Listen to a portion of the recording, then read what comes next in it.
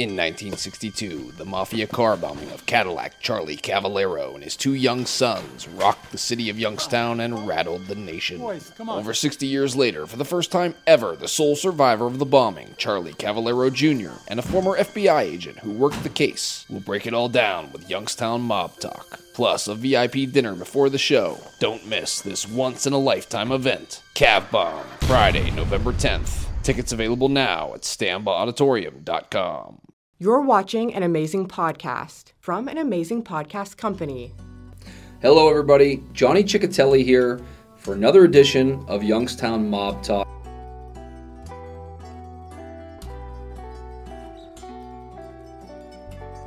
Later, coming up real soon.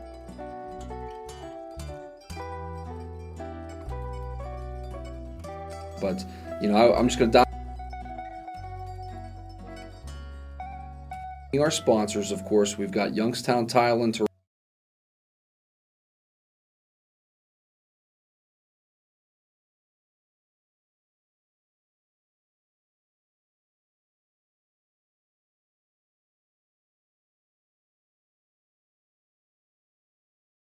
If you guys didn't come out to the AMP this summer,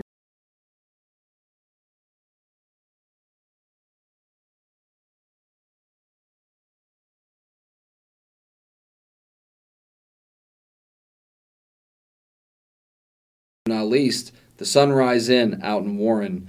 The best food in Warren. The burgers are unbelievable. They're huge. I love it. The pizza's phenomenal. Everything you get at the Sunrise Inn.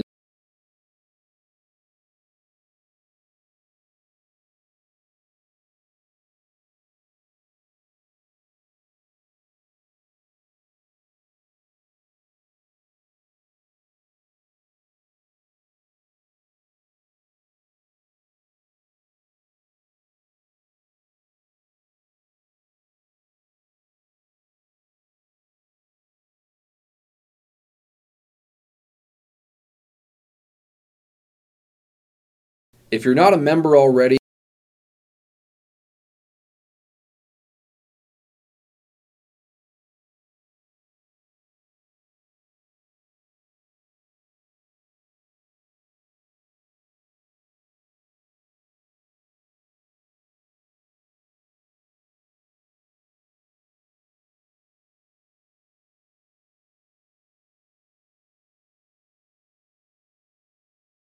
we really do. We have so many great stories.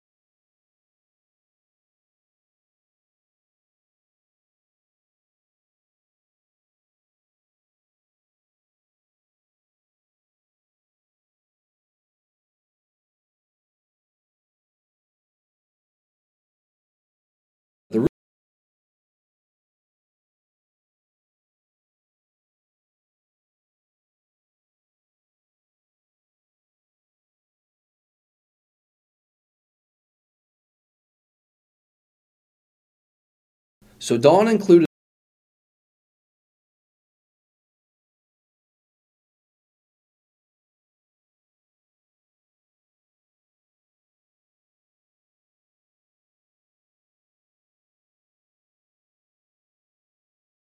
Morello's To Kill the Irishman. Great story, great read about how they eventually did kill Danny Green and the downfall of the Cleveland family after that. He included Super Thief, again by Rick Porrello. This was the story of Phil Christopher, who, whether you believe it or you don't believe it, he was, part of a lot of burglaries, a lot of heists. And Crimetown, USA from Alan May. That's probably the most definitive look at Youngstown's past. It's very detailed, very detail-oriented from 1933 to 1963. There's another one on there called The Mob Informer. That's a very heavily researched book. A lot of great researchers put that thing together. I highly recommend you check that out, especially if you're interested in the history of the Calabrians and the Sicilians and how they worked together with the mob in Youngstown and the Mahoning Valley. That's a great research book.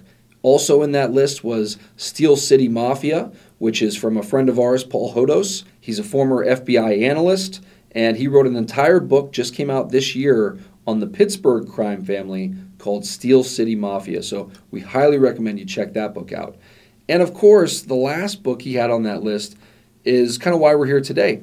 It's called Truth, Not Deception, The Demise of GM. And it's really about an incredible case. A lot of people, you might have grown up in this area and never even heard about this case. If you're of a certain age, you did hear about this case, and it was very infamous. So we're going to talk about that here with our special guest right after the break.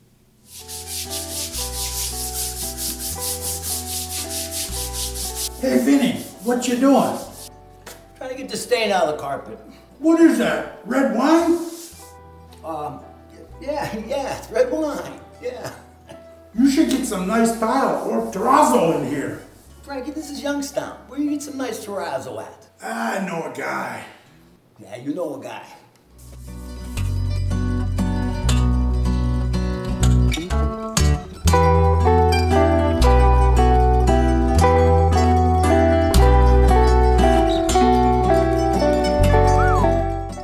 Looks really nice, doesn't it? You could eat off it. For spectacular flooring, go bold, go local, go Youngstown Tile.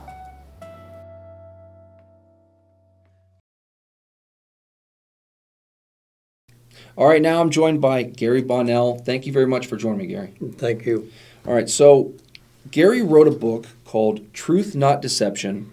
It's available right now on Amazon. You can go out and get it. I highly recommend it. Dawn Corbett, as I just mentioned earlier in the show, posted our Youngstown Mob post of the week. He put a bunch of books that he said was essential reading if you want to know Youngstown Mob and organized crime history. And Gary's book is in there, Truth, Not Deception. So thanks, Gary. Real quick, tell me a little bit about yourself and, why you wanted to write this book. Yes, going back about 39 years, close to 40 years, I worked for General Motors in Lordstown, and that's when I became associated with Ben Marsh in a situation with Bill Milano. And Real quick, who was Ben Marsh? Ben Marsh was a security guard that was assigned to the van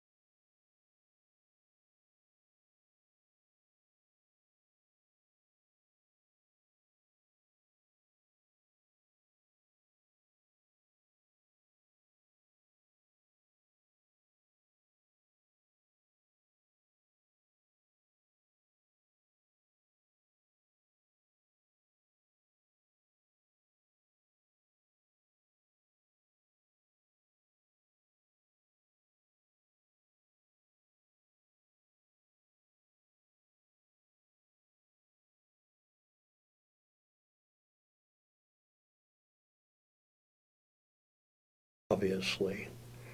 Threatened us every time that Ben escorted him out of the plant, which was a total of 3. Threatened to kill us, threatened to kill our families. He contacted my home. Wow. Called my wife up, and Mr. Milano did. And he was very, very abrasive individual. So, what do you say to somebody that calls you?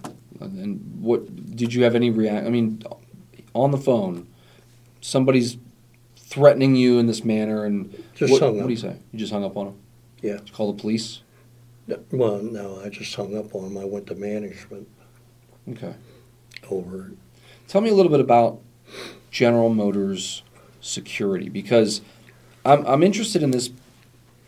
After this murder happens, we'll get to the why and the when, but after the murder happens of Benjamin Marsh and his family, the case is investigated by Mahoning County Sheriffs, but it's also investigated by General Motors Security, which I thought was kind of interesting that they had as much say in the investigation as they did.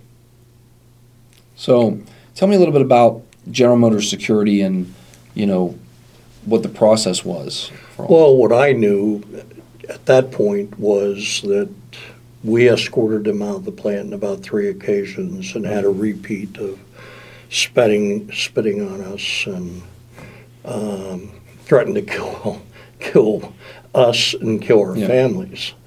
And after about the 3rd time that it was taken out, he was taken out, Ben called on the phone down in the final process, and he said, here's a certain number, it's a blue Beauville van coming down, and he said, can you pull it to the side, repair? He said, I'll be down. So he obviously was on the 2nd floor. So he came down, and he said, can you take the cargo door side panel off?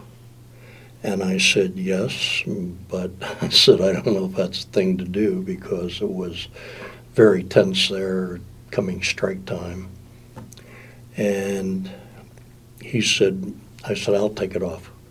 So I got the air pistol and took the screws out of the trim panel, and this was a Beauville, this was a passenger van. Okay. And took the side panel off, and there was a bag in there, approximately a 2-gallon bag, Ziploc type. And he pulled it out, had a white substance in it, and he said, bingo. He said, is there any black sacks around here? And I said, right there. Garbage sacks. And Okay. He said, we'll put it in that garbage sack. So we put it in the garbage sack, and he said, it was close to the end of the shift when this happened. And he said, I want the 2 of us to go over and see A.B. Anderson, the plant manager. Yeah. And he said, can you give him a call and tell him we're on our way? And I said, yes. So I did. And we went over and visited Mr. Anderson with the bag, took the 2-gallon, approximately 2-gallon bag out of white substance out of the trash bag and laid it on his desk. So he looked at me and he said, Gary, do you know what that is? I said, I don't do drugs. I said, I couldn't tell you. But you knew it was drugs, but Right. you just didn't know what it was. Right. Okay. We suspected. Mm-hmm. And he looked at Ben and he said, Ben, can you identify what it is? And Ben says, probably. He said, if you allow me to unzip that bag and it has a flowery smell, he said, I could almost guarantee it's cocaine. So you found the drugs in this van, right? Right. Let's talk real quick about, since you mentioned the numbers racket and that was going on. Let's fill people in who aren't aware. How many people worked at General Motors, estimated at this time, the plant in Lordstown? Between the van plant, the car plant, the Vega plant, and the stamping plant, approximately 13,000. 13,000 people. So they made these vans, and they made Vegas. Chevy Vegas. Right. And go ahead. And then they made parts, the stampings for that. And there was about 13,000 people that worked there. Yes. So approximately.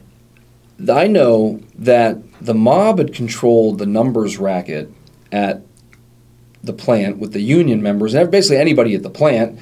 The mob had numbers runners in Youngstown for decades and decades.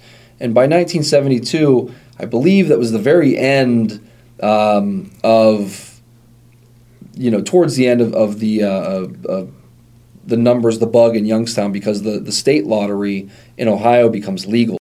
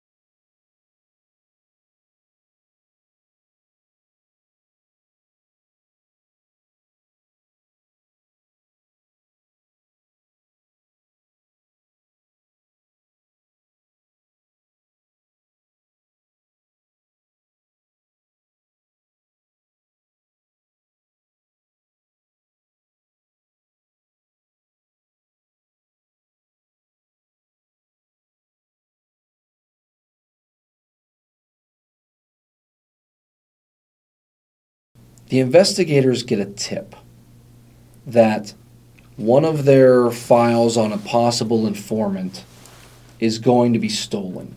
Now, explain this to me, because I still don't quite understand this either.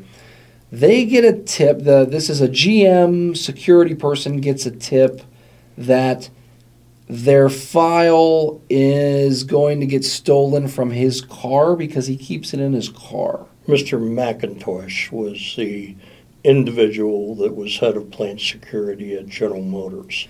He and Mr. Nemeth worked hand in glove in the sting operation that was about to appear. So the head of security at General Motors is working with the Mahoning County Sheriff's detective on the investigation, and they get a tip that someone is going to steal one of their files on a potential informant.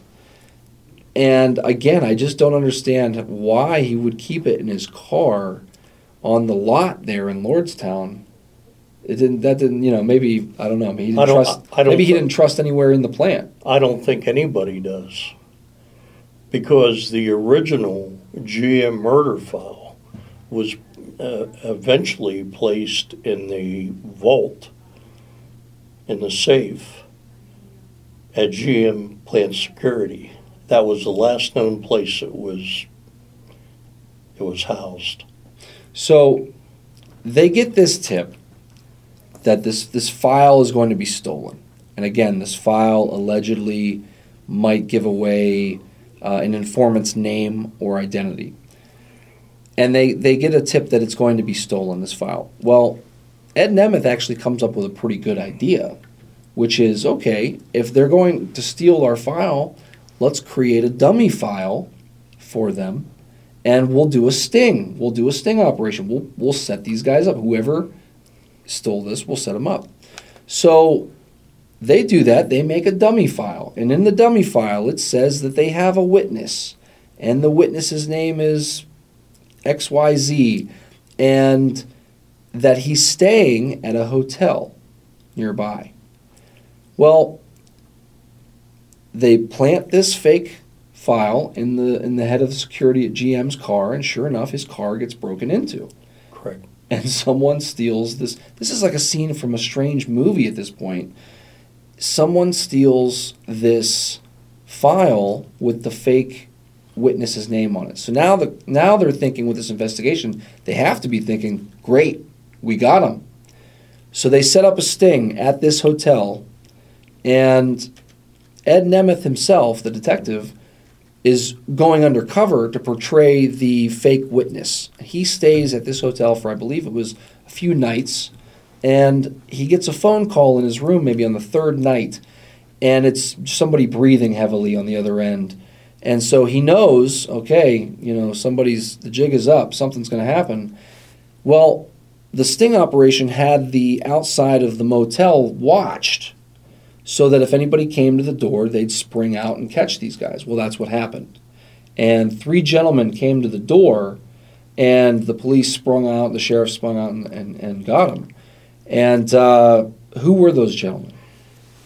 There were 4 people total. There was 3 at the door. They were Robert Parks, Paul Parks, and Mr. Ferris. So Robert Parks, Paul Parks, and Eddie Ferris. And to give you guys some background here, Bobby Parks, as he was known, was a notorious killer, hired gunman in Youngstown. Literally had a business card that said, "Have gun, will travel," and I believe that was a nod to, what was that, an old Western or something, right? And so he had a brother named Paul Parks who was alleged to be involved with him, and there was a former Mahoning County Sheriff's deputy who was fired named Ed Ferris, correct, who was part of with them as well. Now, if you're in the Youngstown Mob Facebook group, you'll probably have seen some newspaper articles. Maybe you recognize Eddie Ferris. He in later years gets on an FBI tape recording saying that he was offered the contract on Joey Naples but he turned it down because he wanted the money up front and they were offering him territory and such. So he was suspected in a few hits around Youngstown. But the Parks brothers, and specifically Bobby Parks, was such a infamous person amongst law enforcement officials. And you talk to any police that came across Bobby Parks, and they have nothing good to say about the man. But he ended up dying in prison for 2 murders that he committed in Girard in the 80s, in Girard, Ohio, when he was hired to kill a dentist and the dentist's wife or new wife or girlfriend. And he killed, I believe, 2 people, shot the dentist. He didn't die. But Mr. Parks was prosecuted for those crimes. His wife flipped, and she was the main witness against him. And he went to served life in prison, and died in prison. 2010. Now, I want to go back to this investigation. These are the guys that show up at the hotel door where Detective Ed Nemeth is inside pretending to be this guy. So he opens the door, sees these 3 guys. The cops come out, the sheriffs come out, they arrest these guys. What happens then? They arrested not only those 3, but down at the corner of the street, of the block, was Mr. Spanetti, Mr. Span. What's his name, his full name? I couldn't tell you his first name. I believe William. Spanetti. Because there was a few, he had brothers as well. There were 2 brothers, that's correct. But this was a William Span, is how in my research I came across the name William Span. And he was down at the corner supposedly with the guns. He bragged about that he was going to, that they were going to murder whoever was in that room. Who allegedly did he brag this to? To my understanding, it's in the police report that he made the comments. But who appears but the mob attorney, none other than Mr. Kerman Policy. Okay. And to my understanding, he appeared on the scene, according to the transcript in my book. And they walk. Again, before we go any further, this is all in a trial transcript, and we'll get to this trial. But this is all in the transcript that is available on Gary's website, truthnotdeception.com. You can actually download the trial transcript. It's a very great resource. 900 some pages. And so if you want to dig into more of this, the case that we're talking about here. So I'll come back now. The 3 gentlemen at the door, and the 4 of them, I guess, altogether, they get arrested. At least the 3 at the door do, I know. And they get pulled in and arrested, and Sprung, a lawyer, comes, takes them out, right?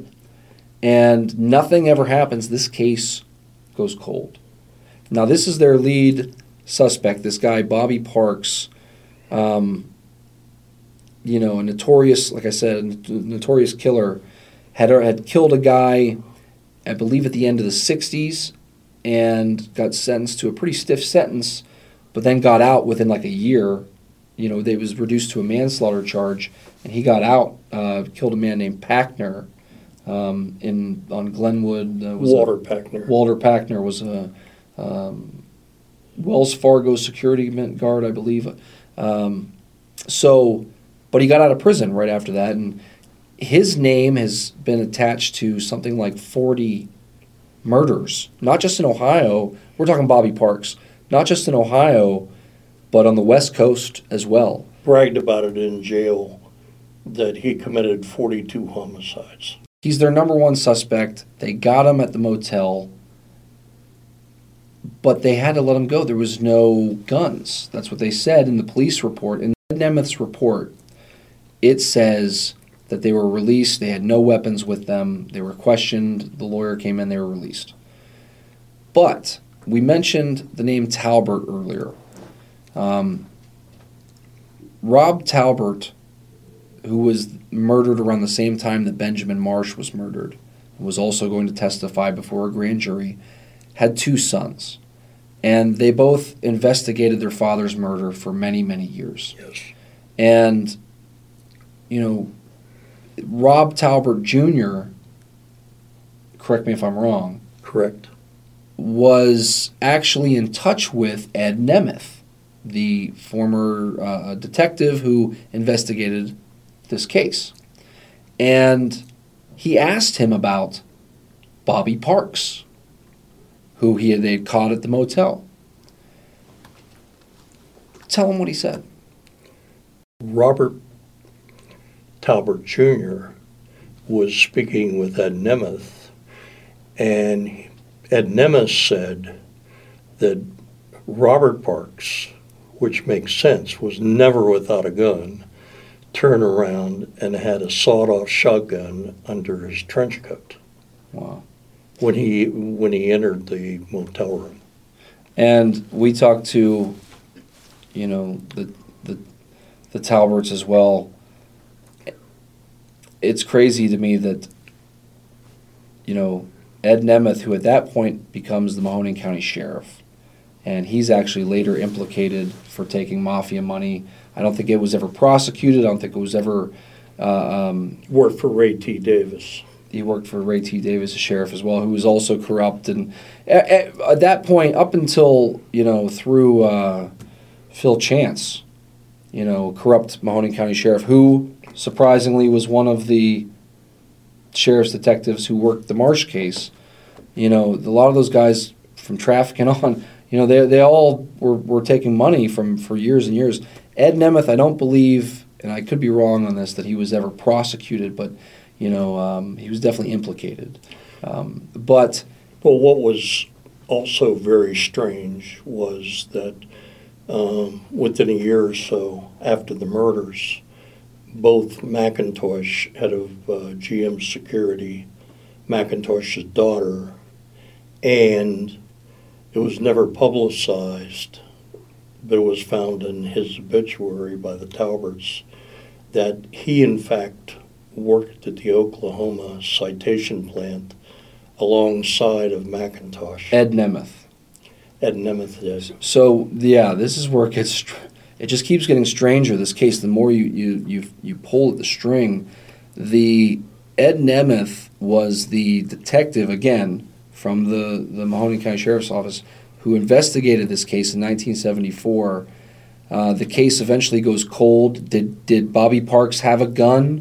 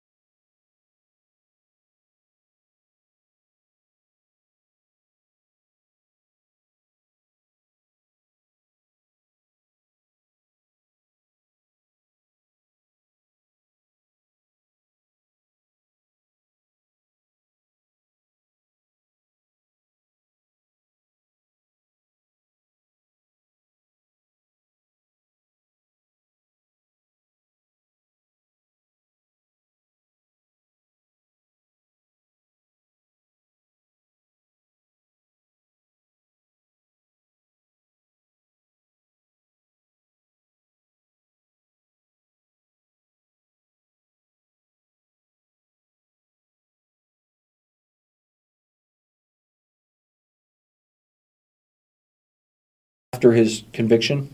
Oh, yes. Yes. And then I went down and interviewed Mr. Ferrara. And now you worked at the Marion prison. You both worked at GM Lordstown at the same time. And never knew each other. Yeah, and as we established, GM Lordstown at that time, about 13,000 people working Yeah, but there. he was in the van plant at the same time I was, supposedly. And I never knew him. Okay, so your time crossed over. There might have been times where you passed each other and never knew it. Yeah, exactly. Okay, so now all these years later, he's been convicted of killing the Marsh family. Now, we should also specify the evidence that was used against him. They said that they had recovered, and we know this from the old Ed Nemeth investigation, they had 10 or so different sets of prints or different people, fingerprints that they found from the crime scene. Again, as we talked about, that crime scene was walked all over by members of many different law enforcement agencies as well as media members. Very kind of not well kept crime scene. So of all the evidence that's there, they said they have fingerprints outside the door that was broken into, the side garage door. They say they have fingerprints of Ferrara's on that door. Now, it was also snowing at the time, and there was a boot print. And they had a boot print from when the killer kicked in the garage screen door to get into the house. They had a boot print there. So these are the evidence that they use against Ferrara in his trial. This boot print never comes up in the trial. It's never measured against his foot. So whether or not it even matched him, that never came out. It never was used. Nor of any of the prints in the snow. There you go. So then the fingerprints, we know that in 2009, these cold case detectives started investigating the case. Correct. Again, if you're listening, if you're a detective on this case, you want to talk about this case, we'd love to talk to you more. Reach out to us, please. Fill us in if we got something wrong on this part. But we know that in 2009, the detectives reach out to Ferrara.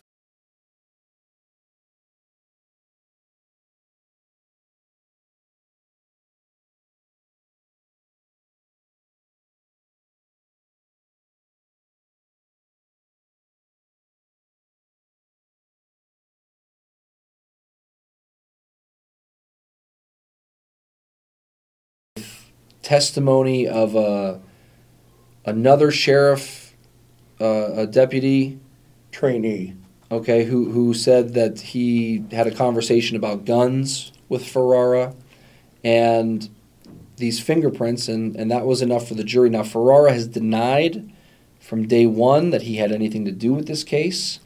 Took great offense to the notion that he killed a child, but said he had never been to this house, didn't know Marsh, and was innocent of these crimes.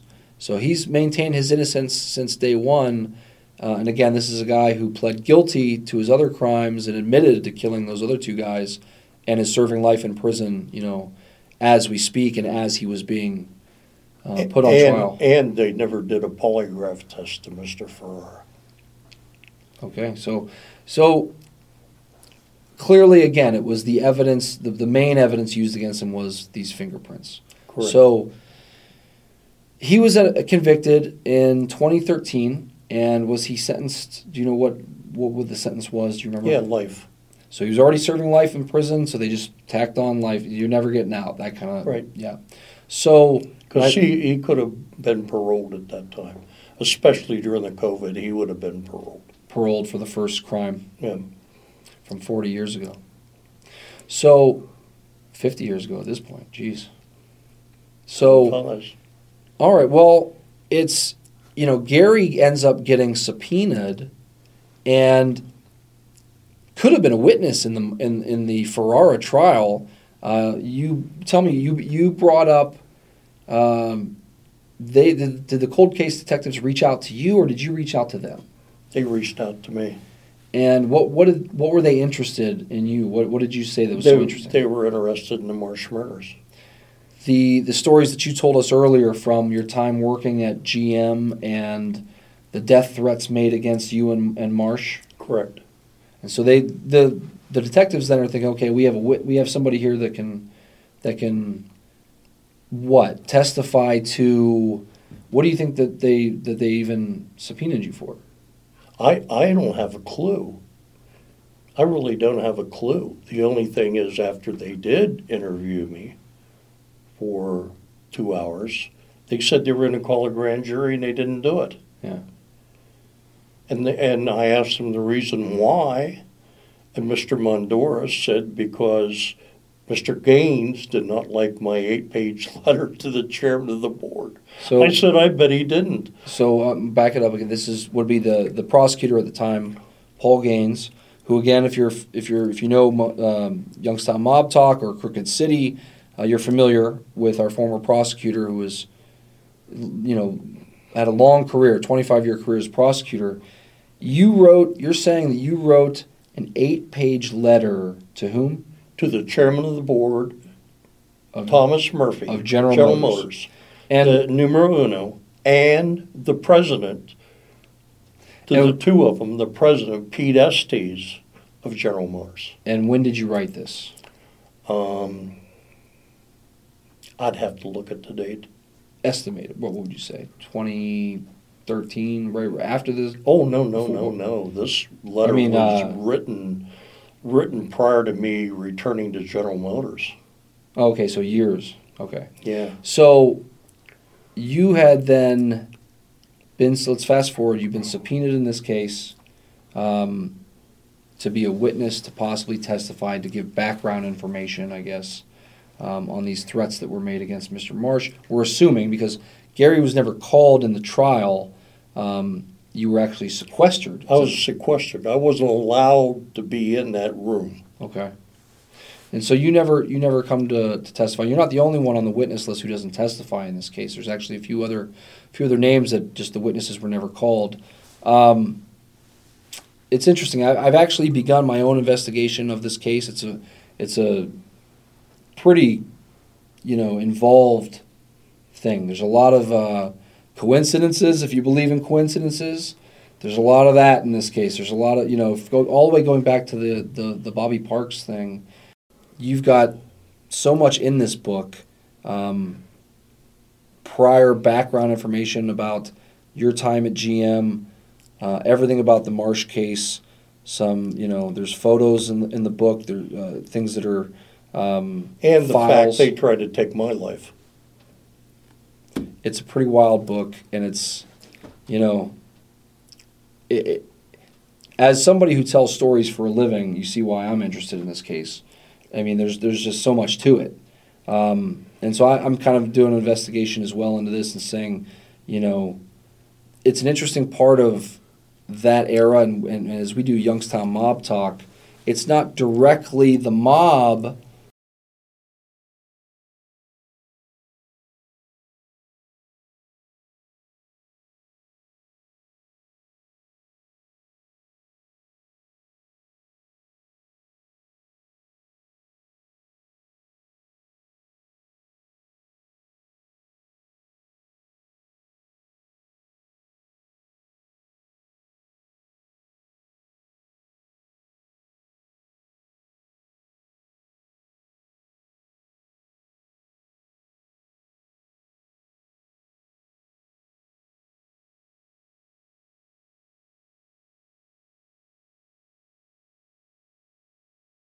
All right, once again, we'll be joined next week by my partner in true crime, Jimmy Naples. Jim and I are historians, too, and that leads me to we're doing a big show, of course, in November. We highly recommend you come check this out. It's called Cav Bomb, A Blast from the Past. This is Friday, November 10th at the Stambaugh Auditorium. We've got some special guests for this show. Our focus of the show is the Mafia War in Youngstown specifically that went from 1960 to 1962. And several big-name gangsters from this area were killed, were eliminated as part of this war. And it really started with the death of Sandy Naples and his girlfriend, and it ends with the Mafia car bombing of Cadillac Charlie Cavallero, and unfortunately his 2 young sons who were in the car with him. We've actually got the sole survivor of that bombing, Charlie Jr., coming to our show. He's our featured guest. He's going to tell you details that, maybe he's never told publicly ever. So we've also got the last surviving FBI agent to work the case, Cecil Moses. He'll be there as another guest of honor for us. And it all starts with a VIP dinner that night. We recommend you get a VIP dinner ticket because Jimmy Mullador, Briar Hill Jimmy, the Vegas player himself, a fantastic musician from Youngstown, from Briar Hill.